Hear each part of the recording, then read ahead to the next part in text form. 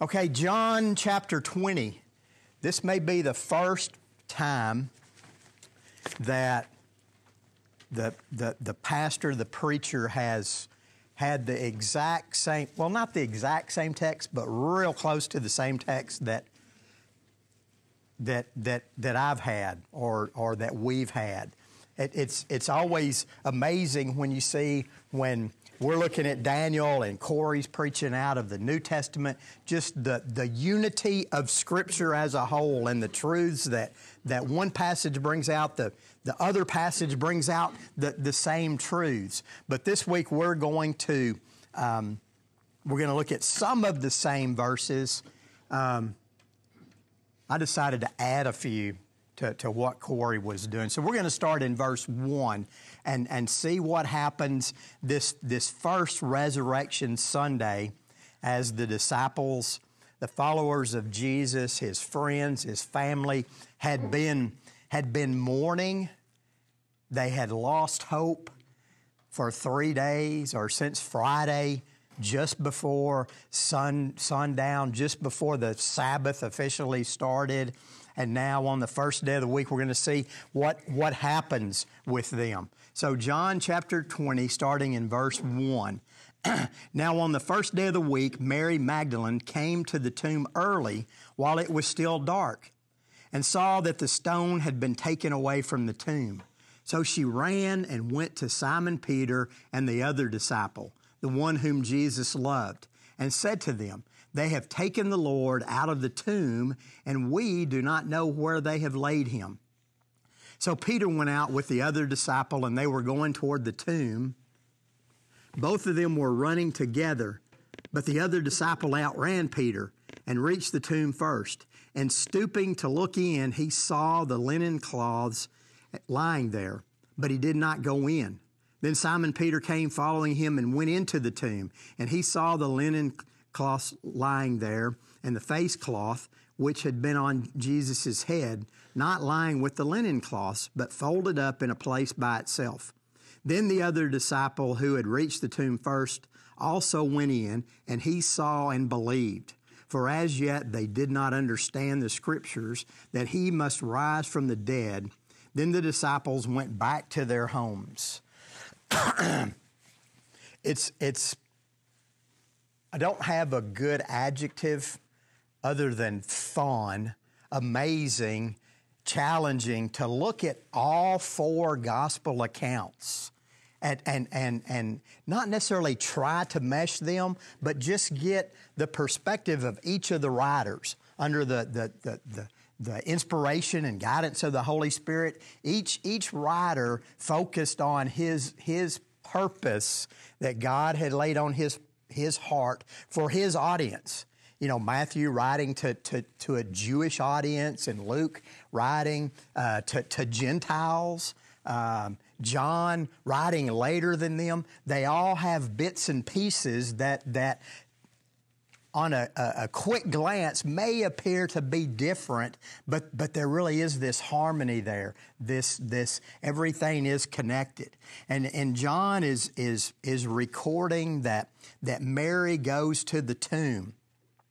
You'll find the other passages in Matthew 27, Mark 15, and Luke 23. If you haven't read it this weekend and you have time this afternoon, just sit down and just read through the resurrection passages. When you put them all together, looking back at Luke chapter 23, we see that the women were there at the cross when Jesus died, that they followed Joseph of Arimathea and Nicodemus, and they saw where they had laid Jesus and how the body was laid or laying. And I wonder, this may be cynical or maybe man-bashing, but did those ladies, those women who saw how Nicodemus and Joseph had prepared the body think, that is not right?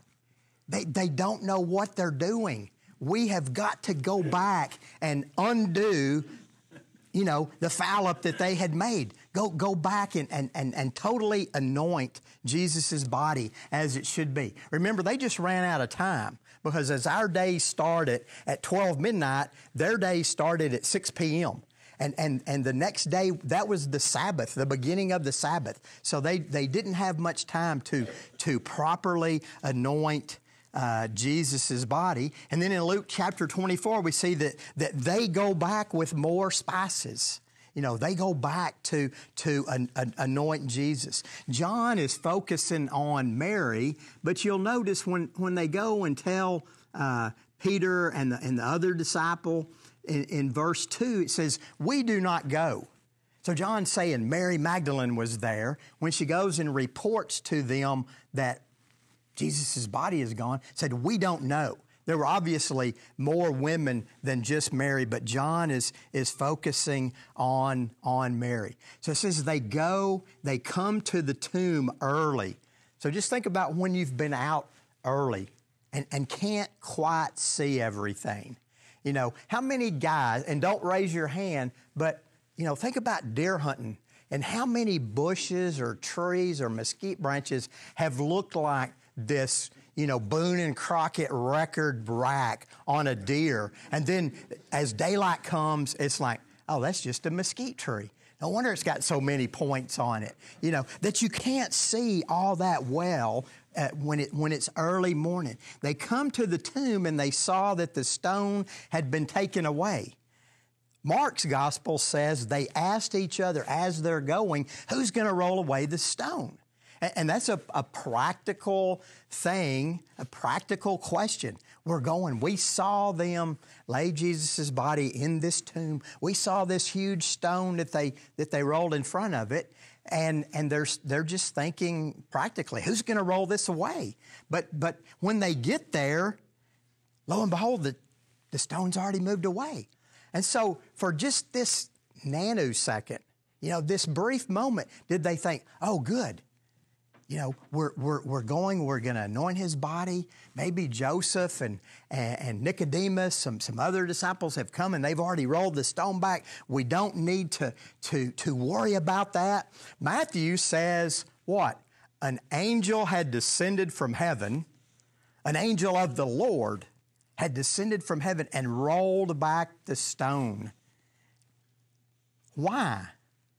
Why? And this is one of those old questions that you've heard it all your life and you know the answer.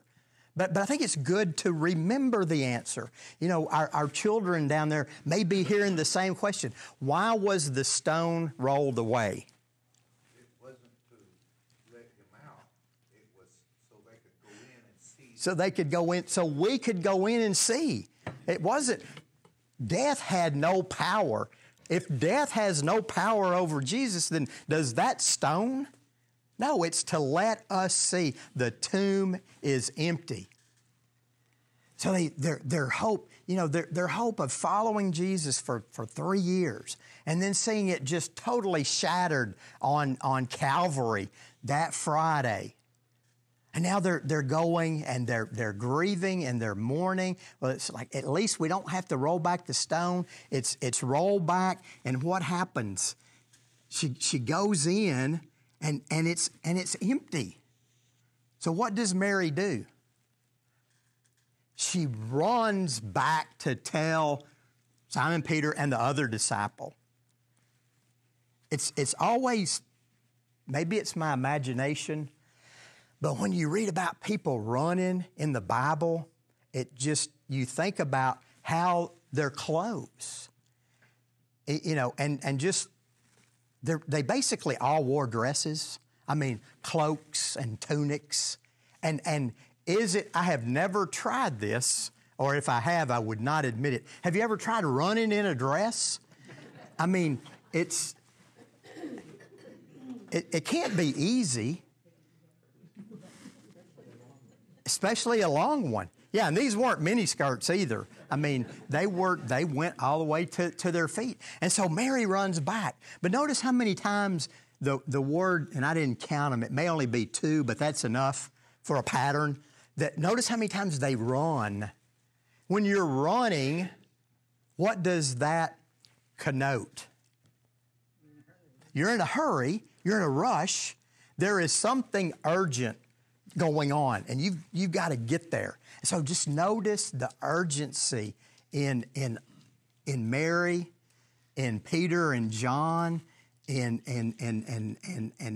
this word that they get, the urgency to go and tell. Okay, where are we? Verse 3. So Mary goes back and she tells Peter and John they've taken away the Lord. We don't know where they've laid him. So Peter and John go.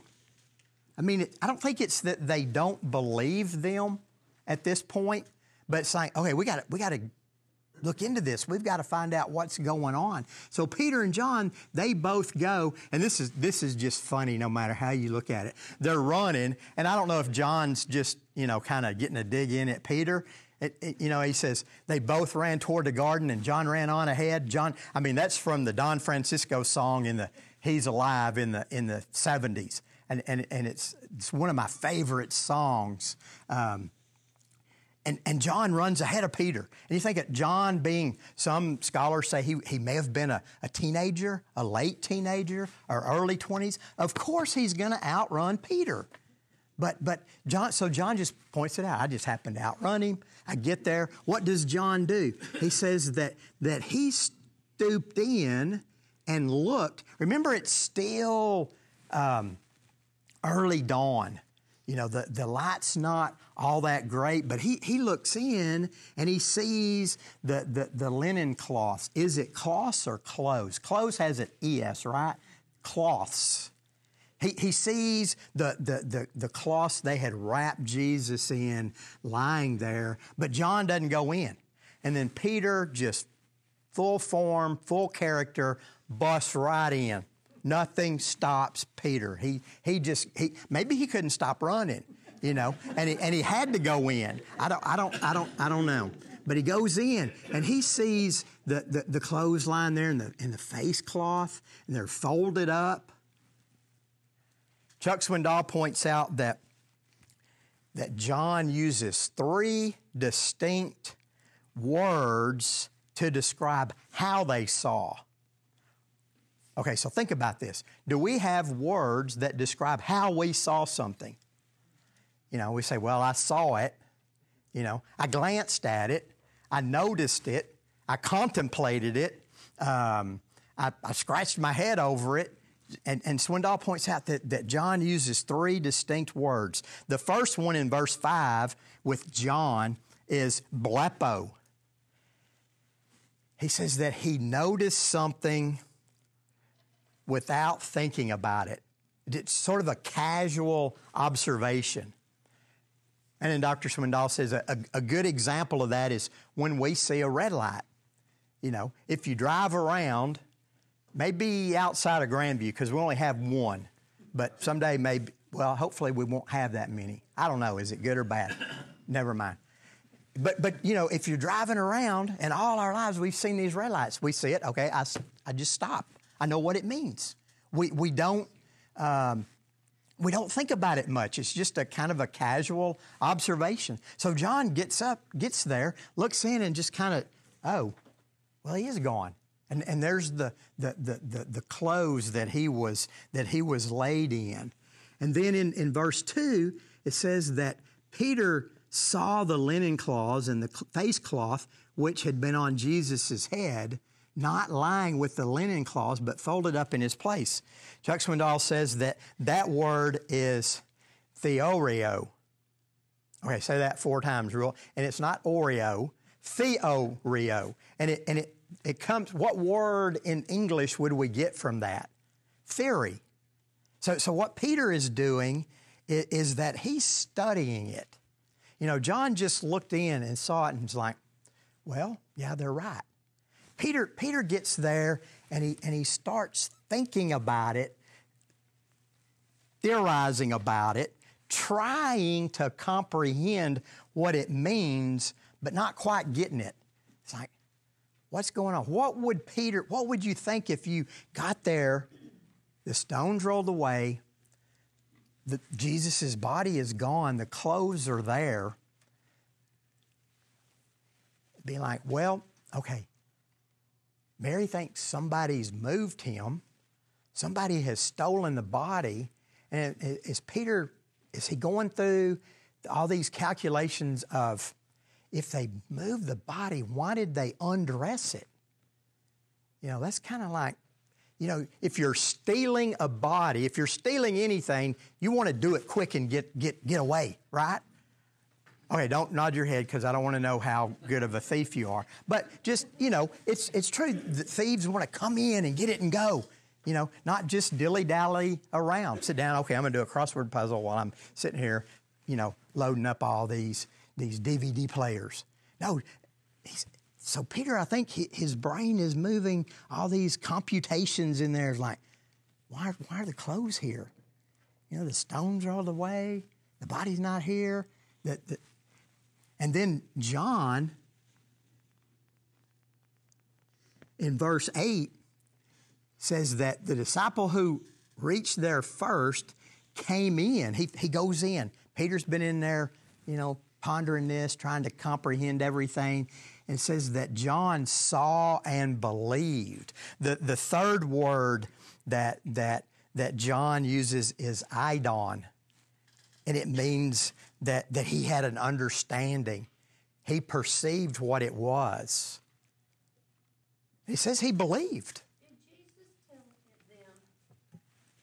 and I know we might not know, if that after that what is coming, that he would be back? Yes, I think he made it clear to them, but they rarely, if ever, got it. You know, they said, what do you think about the temple? Isn't it great? And he said, I tell you that destroy this temple in 3 days, I will rebuild it. And other times that he taught them that he would be raised from the dead. And most of the time the gospel writers say, but they didn't understand that he was talking about his death and resurrection. But John seems to get it, or at least partially. And I like Chuck Swindoll is good because he it's speculation, but it's an educated speculation. He says he can just picture John and Peter, they're there and they're looking. And Peter's like, okay, I got to get my brain around this. I'm not understanding. All of a sudden, John sees and he believes and it clicks. And he said you could almost see John look over to Peter and say, he's alive. You know, did John understand it that much? I mean, it kind of gives you the idea that he did. And then he says, they didn't yet understand the scripture that he must rise again. What scripture?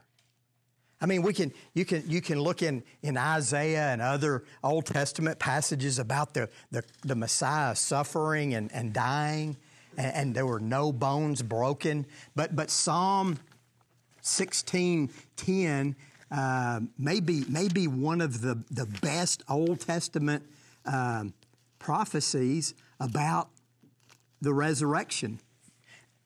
And these are good Jewish men. They know the scripture. It's a vital part of their life. And it's like they didn't understand these scriptures about the resurrection. They probably didn't understand the scriptures about the crucifixion, about Jesus' sacrifice. But in Psalm 16, really starting in verse 8, I have set the Lord always before me because he is at my right hand. I shall not be shaken. Therefore my heart is glad and my whole being rejoices. My flesh also dwells secure. For you will not abandon my soul to Sheol or let your Holy One see corruption.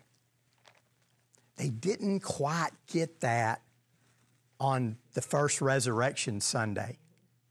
You know, 50 days later at Pentecost, when the Holy Spirit comes and indwells them, they have a much clearer understanding that all of this was God's plan from the beginning. Isaiah 53:10 and Hosea 6:2 also kind of are passages that support that idea of what they didn't understand. But Matthew 12:38, Jesus teaching the disciples that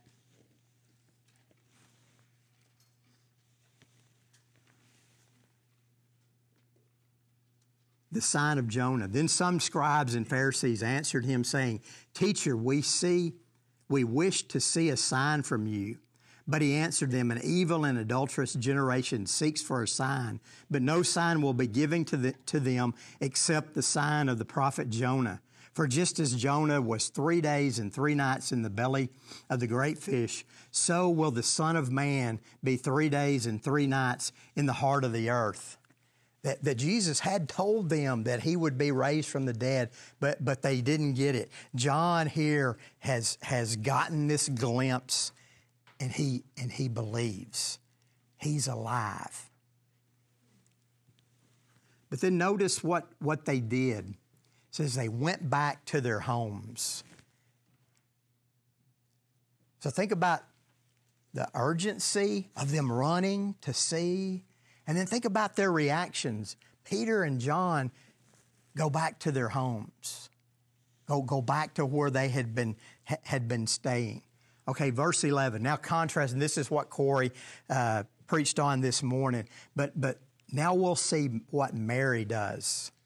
But Mary stood weeping outside the tomb, and as she wept, she stooped to look into the tomb.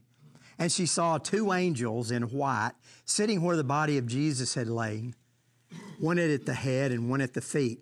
They said to her, Woman, why are you weeping? She said to them, They have taken away my Lord, and I do not know where they have laid him.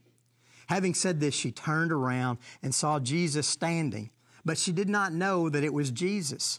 Jesus said to her, Woman, why are you weeping? Whom are you seeking? Supposing him to be the gardener, she said to him, Sir, if you have carried him away, tell me where you have laid him, and I will take him away. Jesus said to her, Mary. She turned and said to him in Aramaic, Rabboni, which means teacher. Jesus said to her, Do not cling to me, for I have yet to ascend to the Father. But go to my brothers and say to them, I am ascending to the Father, to my Father and your Father, to my God and your God. Mary Magdalene went and announced to the disciples, I have seen the Lord, and that he had said these things to her.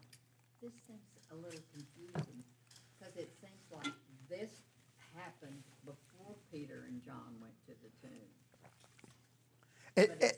It's after, but it does seem like before. But you know, they looked in the tomb and the angels weren't there.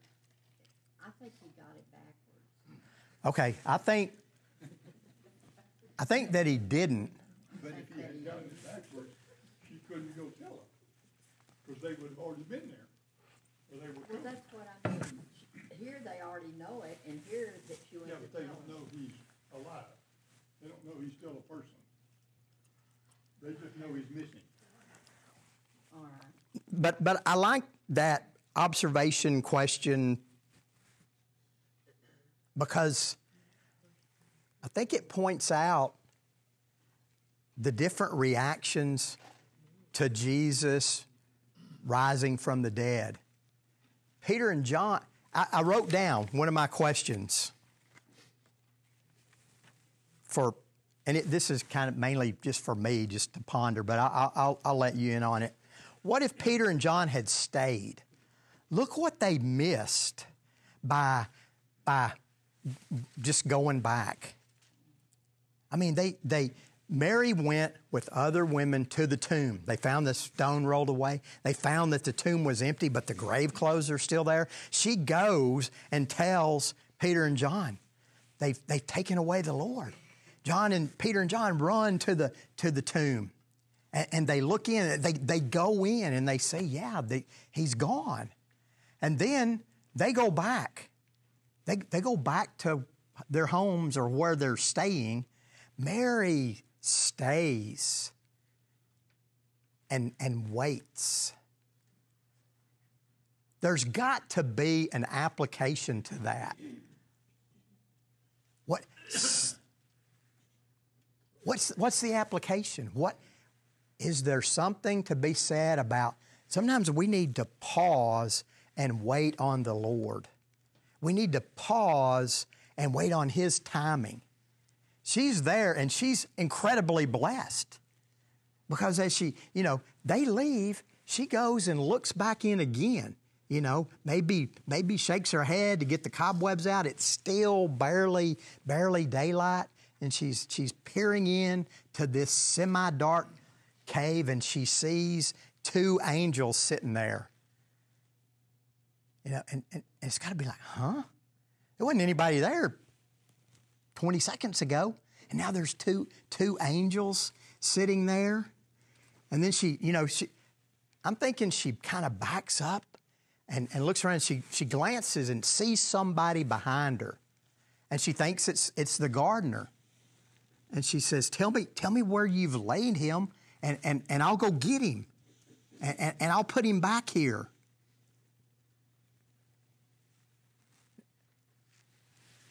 I don't think Mary was looking at Jesus when she said that, because notice when He calls her Mary, what does it say? She turned.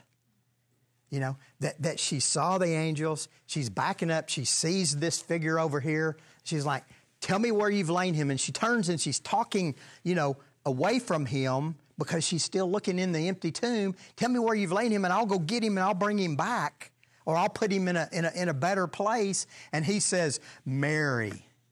And all of a sudden she knows His voice.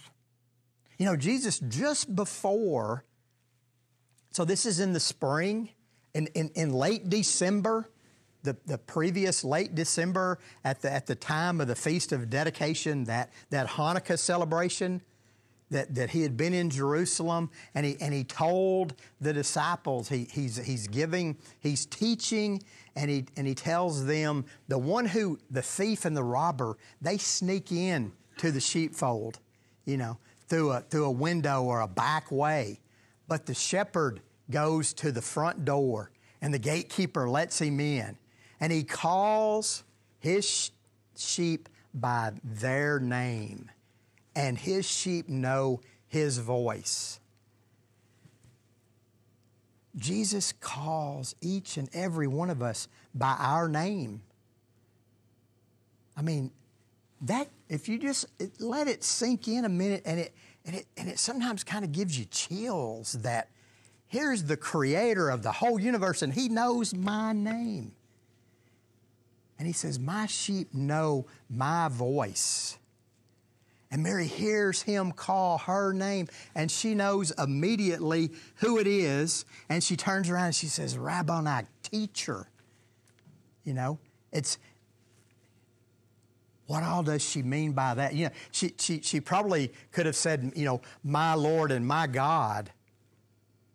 That she recognizes Him. She knows His voice, and she tries to cling to Him, but He says, "Don't cling to me." You ever heard a good explanation for what that means?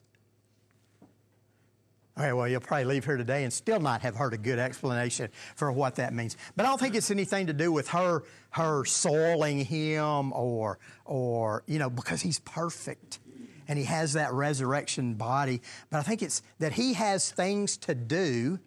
Let me go on with my work. He knows He's got 40 days before the ascension. He's got to give His followers His last words, but also that don't cling to me, my body, this personal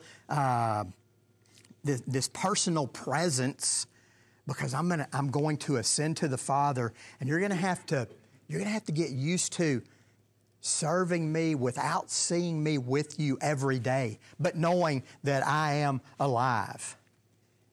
And that's how we are.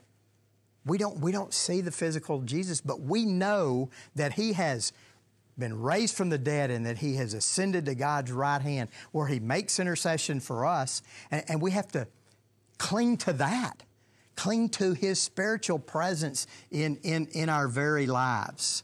So He says, so what does Mary do? Now she goes back again, you know, they're beating a new road, a new path between the tomb and where the disciples are staying. Everybody's going back and forth. She goes back and she announces to them,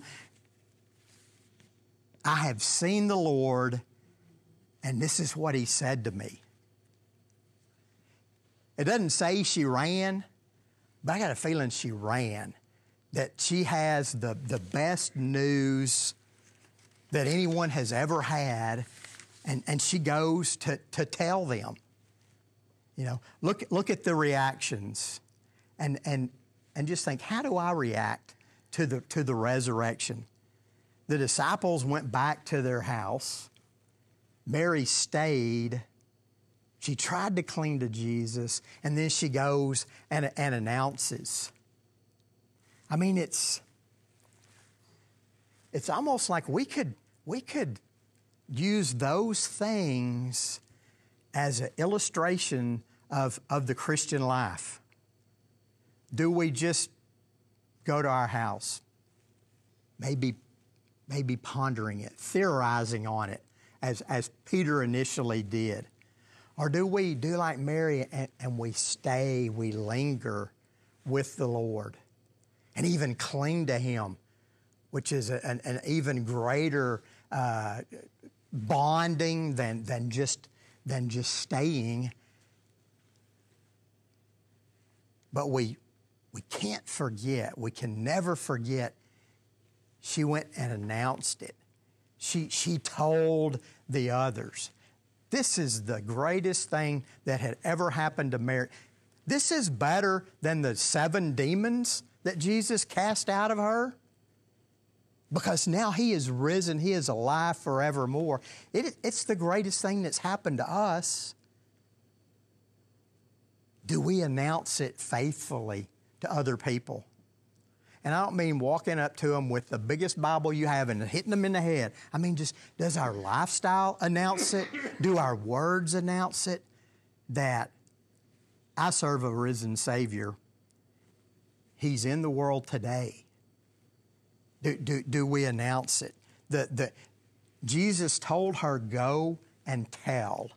Go and announce this. So it's almost like the first commandment after the resurrection was go and tell. Go and tell my disciples. And you see this urgency in the matter. Don't let them go another minute without knowing that nobody stole the body. The stone was rolled back so we could see in that He is risen. Do we believe like John did, or do we has it become too casual that we're just blepoing? I know you shouldn't add a ing to the end of a Greek word, but do we just casually look? That we've become so accustomed to it, it's nothing more than a red light. We just, or do we just theorize like Peter, or do we truly believe? And I think if we truly believe, then we go and tell, then we announce to others. Okay, that's what Dave sees. What do you see? When you think about the resurrection account, how do you apply the resurrection account to our lives 2,000 years later?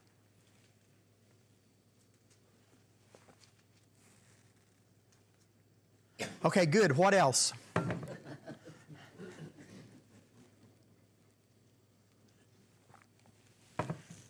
mentioned the fact that they wore dresses or dress like that. I think what it was when Peter ran in there, he went so hard that he tripped over his dress and fell and walked in there and hit his head. And John came in laughing at it. I think it shows that women are deeper than men sometimes. To put women in the story in the Jewish culture is awesome. Yes. It's another one of those proofs that apologists say this is a proof Because in the first century, and maybe even in the early 20th century, I mean, just think about it, especially in the first century, women were not legal witnesses. They couldn't testify in court. But Scripture doesn't hold back anything. We know the warts and flaws and sins of King David. And here, if they were making it up, it's like, well, it'd be Peter and John and, you know, the other disciples, and they would understand immediately. You know, if you were writing your own account of, you know, an uninspired account of the resurrection, and it's like, well, we knew this was going to happen. We went and just, you know, we weren't surprised. But John's like, nobody got it. They didn't understand the Scripture. And it was women who went there first. You know, the men, they're going to go fishing here in a little while. I mean, if you read the other accounts. Maybe back then, I don't know, it was a Roman place to go check on a burial of so many days. They saw how these two guys had, you know, maybe botched the job. I don't know. That might be reading too much in between the lines. But, you know, they wanted to do a more thorough job. It seems like it says that they took 75 pounds of spices, and then they're gonna take more. I mean, that's a lot of spices for one little body. Remember, they don't, Embalm. Bob, so I your know, but, body's gonna have an odor to it. but once you put them in the tomb with the stone roll, I mean, what's the point? Once you bury somebody, you're not gonna go dig them up and put some more spices on them. They just wanted to, I think it shows how much they loved him that they wanted to take, They just had to do something. yeah, they had to do something. Didn't it make you wonder about the form of his body? I mean, he said, "Don't touch me." So he didn't. But then later on in the same chapter, he appears in a room without going through the door. But then he turns around to Thomas and says, "Well, touch me, you know, put your finger in the hole." So it makes you wonder about that whole, what's our resurrected form really like? What can we do with it? If you can touch it, but yet you don't recognize what kind of form was this? I think he looked the same, but he's in a resurrected body. One writer said a more youthful and vigorous body, you know. But even when he appeared to the 12, 11, they didn't recognize him until he told them to put their hand in the spear hole. Mm-hmm. Put their finger in the nail holes on his hand before they really knew who he was. I think Mary, it's a lighting issue, and she's preoccupied with the empty tomb, and she sees this figure behind her, you know, and says, if you've moved him, and she turns back, you know, and then he calls her name, and she turns. The two disciples on the road to Emmaus, it says their eyes were blocked from seeing him, from recognizing him, that Jesus might travel with them the rest of the way. When the disciples, they've been out fishing all night, and they see this figure. It's another early morning thing on the side, you know, on the bank, and they don't know it's Jesus. And he says, you know, cast your nets here. They realize then that it's the Lord. So I don't think the clinging here was that she would make his body impure, because I don't think that's possible. You know, that he does say this, but it's like, what was this resurrection body all about? We'll know. I mean, someday every believer will have that resurrected body. I haven't worked out if you'll have hair or not, because, you know, hair might just be a symbol of the fall. Or maybe it's an illustration of the fall that just falls out. But never mind. Okay. Happy Easter. He is risen. He is risen indeed. Let's pray and then we'll go. Father, we do thank you and praise you for by your power, Jesus was raised on the third day. God, that even now he sits at your right hand, the position of power and authority, and he makes intercession on our behalf. God, just let us cling to you. Let us draw near to you. And as John did, that may we truly believe and then go and tell others. In Jesus' name I pray. Amen.